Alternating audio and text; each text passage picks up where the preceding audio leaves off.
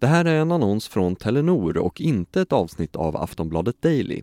Redaktionen har inte varit delaktig i produktionen av innehållet. Men är det något som jag minns, det är ju då när jag tackar honom av hjärtat liksom. Och verkligen så här, tack, du har gjort min dag. Och så tänker jag har ju liksom blivit lite skeptisk mot den sidan i mig.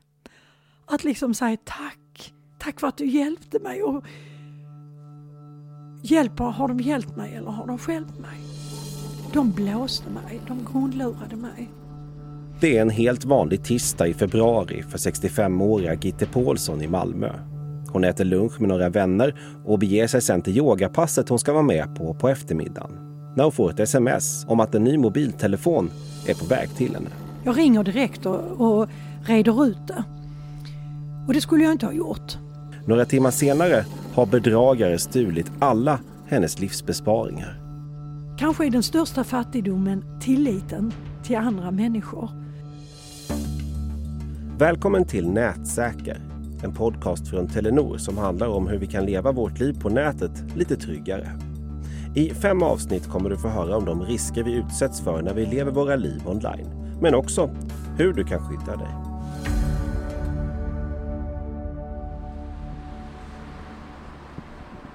Den här berättelsen börjar med att Gitte Paulsson får ett sms från vad hon tror är Telenor om att de ska ha godkänt hennes ansökan om ett nytt abonnemang och att en ny mobiltelefon är skickad till henne. Jag heter Gitte Paulsson, jag är artist, musikterapeut och har jobbat med musik hela mitt liv. Och bor i Malmö. Jag har eget företag och så är jag anställd i Ystad kommun som musikterapeut halvtid. Alltså det var ju en ganska så vanlig dag. Jag hade varit ledig faktiskt. Och precis innan jag skulle gå på yogan klockan 16 så fick jag ett sms om att det var från Telenor. Det låg i samma linje som Telenors smsen som jag får från dem. Och då stod där att nu har vi godkänt din ansökan om ett nytt abonnemang och skickar en iPhone 14 Pro tror jag det var till dig. Och då reagerar jag, men jag har ju inte beställt, det här måste vara något fel. Och plikttrogen som jag är så vill jag ju reda upp det. Så då skickar jag ett sms, jag har inte beställt någon telefon. Men så hinner jag inte få svar på det utan jag går in och gör mitt yogapass. Efter yogapasset bestämmer sig Gitte för att ringa numret som står i smset. För någon telefon har hon inte beställt. Och där är telefonkö med en musik som spelar välkomna till Telenor. Vi tar snart emot ditt samtal. Gitte cyklar hemåt genom hela Malmö medan hon fortsätter att vänta på att komma fram. Så vi tar snart emot ditt samtal. Tack för att du väntar. Och så blev jag så här, ska jag slå från, det var en jävla tid, det tog rent ut sagt. Men när jag kommer upp här i lägenheten ungefär 20 minuter efter att jag har lämnat yogan, då svarar en kvinna: välkomna till Telenor, vad kan jag göra för dig? Jag har fått ett sms och där det står att jag har beställt en telefon och det har jag inte. Och då är hon väldigt vänlig och säger, jag ska titta på det här. Nej men den är skickad till Områksgatan 2. Bor du inte där? Nej, jag bor inte där, sa jag. Jag får en väldig chock och liksom, ja det var ju konstigt, det ser ut som om du har blivit hackad. Det Gitte inte vet är att kvinnan hon pratar med inte jobbar för Telenor. I själva verket är kundtjänsten riggad för att vagga in henne i en falsk trygghet för att komma åt hennes bankkonton. Metoden kallas för spoofing, där bedragarna skickar ett sms som lägger sig i samma tråd som andra textmeddelanden från en viss kontakt.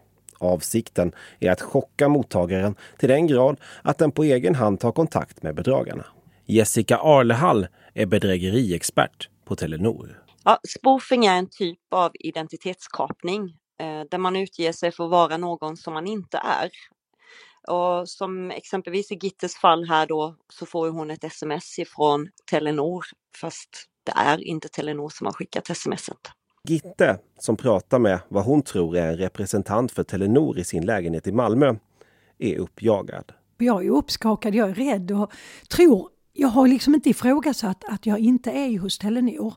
Med tanke på hur de hon vilseleder mig med ord och med sitt röstläge och sin professionalitet och rikssvenska.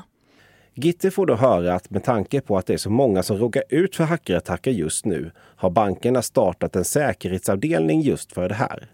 Och dit blir hon vidare kopplad. Då blir situationen ännu mer allvarlig. Jag får logga in med mitt bank-ID och det gjorde jag också. Först när hon skulle kolla mina grejer så bad hon ju mig logga in på bank-ID för det.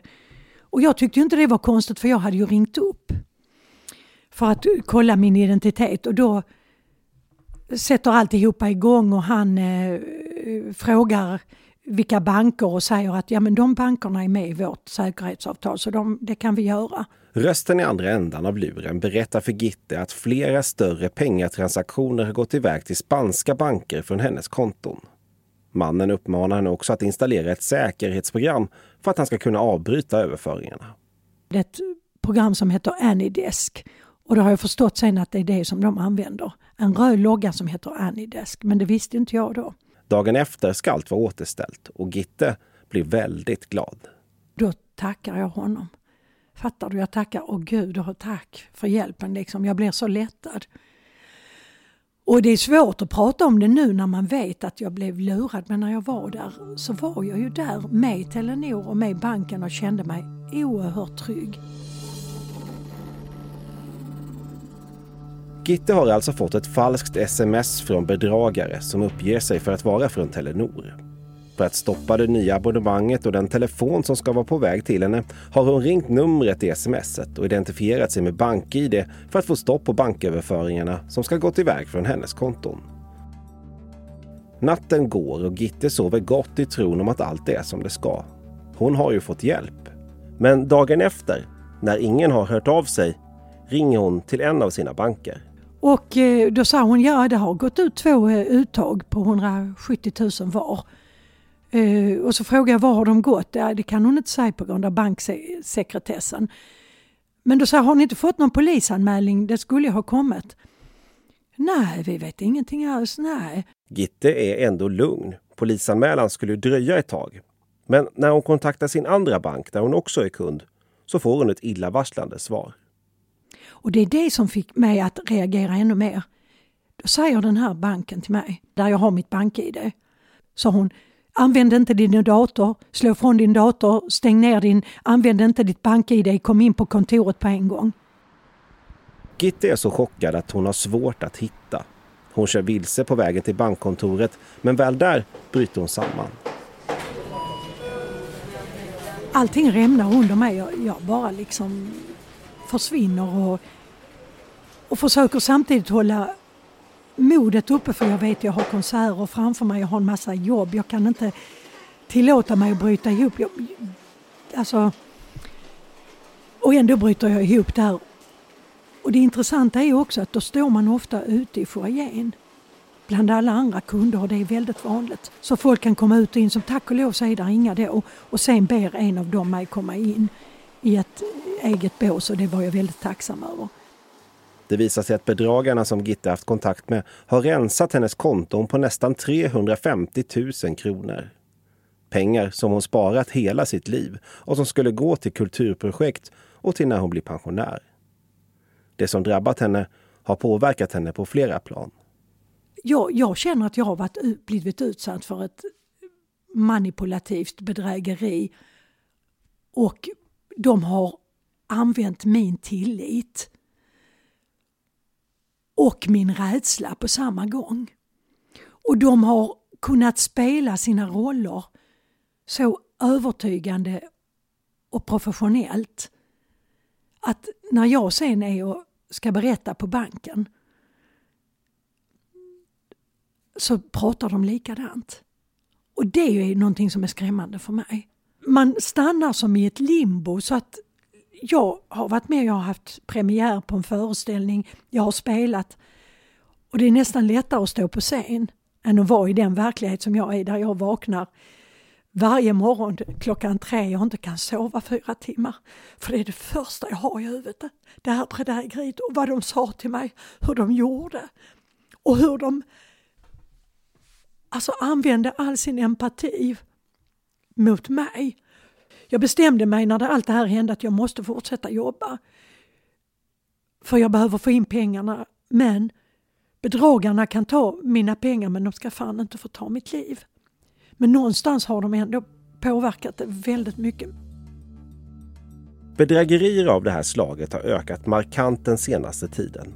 Och tillvägagångssättet är typiskt, säger Jessica Arlehall på Telenor. Ja, fallet med Gitte är ju ett fruktansvärt fall, och här ser vi hur de använder sättet vi identifierar våra kunder på, hur vi kontaktar våra kunder och hur vi pratar med våra kunder för att sedan översätta det i deras bedrägerier. Och det är så otroligt utstuderat det de gör. De som lurar Gitte är ju proffs på det de gör. De vet precis på vilka knappar och trådar de ska trycka på hos dig som kund. Och just för att du ska känna den här skammen efteråt och för att du egentligen ska hålla tyst om det du har upplevt och råkat ut för. Men de tjänar så otroligt mycket pengar på detta. Och under förra året så tjänade bedragarna 620 miljoner kronor just på den typen av bedrägerier som Gitte drabbades utav. Vem som helst kan råka ut för ett bedrägeri idag. Men man har sett att bedragarna gärna riktar in sig på äldre. Och Telenor arbetar aktivt med att utveckla produkter som ska göra det säkrare för kunder på internet och som kan hjälpa dig som kund om något händer. Vi på Telenor vill finnas där för våra kunder om bedrägeriet är ett faktum. Och i vårt abonnemang Obegränsat Plus ingår till exempel kostnadsfri juridisk rådgivning om du drabbats av just bedrägerier. Om Gitte hade haft vårt abonnemang Obegränsat Plus så hade hon fått hjälp av en jurist i kontakt med banken och med polisanmälan. Och vi hoppas att det ska hjälpa till om man hamnar i en liknande situation där det många gånger kan kännas tungt och svårt att ta hand om praktiska saker när man råkar ut för den här typen av brott och bedrägeri. Det finns flera saker att tänka på om någon ber dig att identifiera dig med BankID via telefon. Du ska vara uppmärksam. Du ska använda BankID på ditt eget initiativ, inte på någon annans. Om vi tittar på Gittes fall, då är det ju Gitte själv som ringer upp. Och när hon blir ombedd att identifiera sig med BankID så tror hon uppfattar det som att det är på hennes eget initiativ. Men i själva verket så är det ju inte det, utan det är ju på bedragarens genom det sms som de skickade till Gitte från allra första början. Och det här med BankID är ju inte helt enkelt, men se till att du gör det på eget initiativ. Är du det minsta osäker eller tveksam så gör det inte. När du använder BankID, var noga med att titta på vem du identifierar dig hos. Och det står tydligt i BankID-appen när du använder den.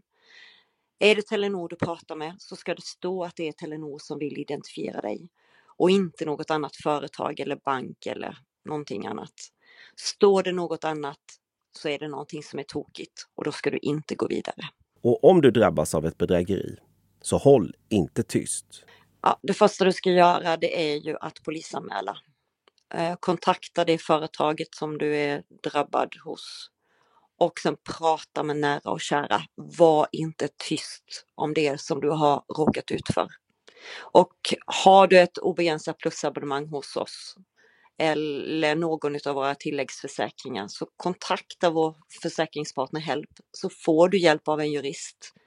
Och det får du inom en arbetsdag. Och alla kontaktuppgifterna hittar du på telenor.se. Gitte Paulsson i Malmö har nekats av banken att få tillbaka pengarna hon förlorade den där tisdagen i februari. Men hon har överklagat och hoppas att hon på något sätt ska få tillbaka sina livsbesparingar. Men hon har också bestämt sig för att bearbeta det hon varit med om på sitt sätt. Hon vägrar vara tyst. Jag skulle vilja verkligen uppmana att vi jobbar tillsammans mot den här brottsligheten och lägger ansvaret, skulden och skammen på de kriminella. Och att vi tillsammans, oavsett om det är telefonbolag, banker, civilsamhälle, polis och vi som är drabbade, att vi vågar berätta för att också känna att vi bidrar till att berätta om hur sådana här bedrägerier går till. Och Gitte har såklart, som den artist hon är, även skrivit ett stycke musik om det hon varit med om. Men brottslingarna ska dömas för sina horribla brott. Vi är många som har drabbats i tron att de vill oss gott. Men jag vägrar att skämmas och jag har fått ett nytt perspektiv. De stal mina pengar, men de ska fan inte få beröva mig mitt liv. Du har lyssnat på Nätsäker, en podcast från Telenor som handlar om hur vi kan leva vårt liv på nätet lite tryggare. Vill du veta mer om Telenors nätsäkerhetstjänster? Gå in på telenor.se/säkerhet.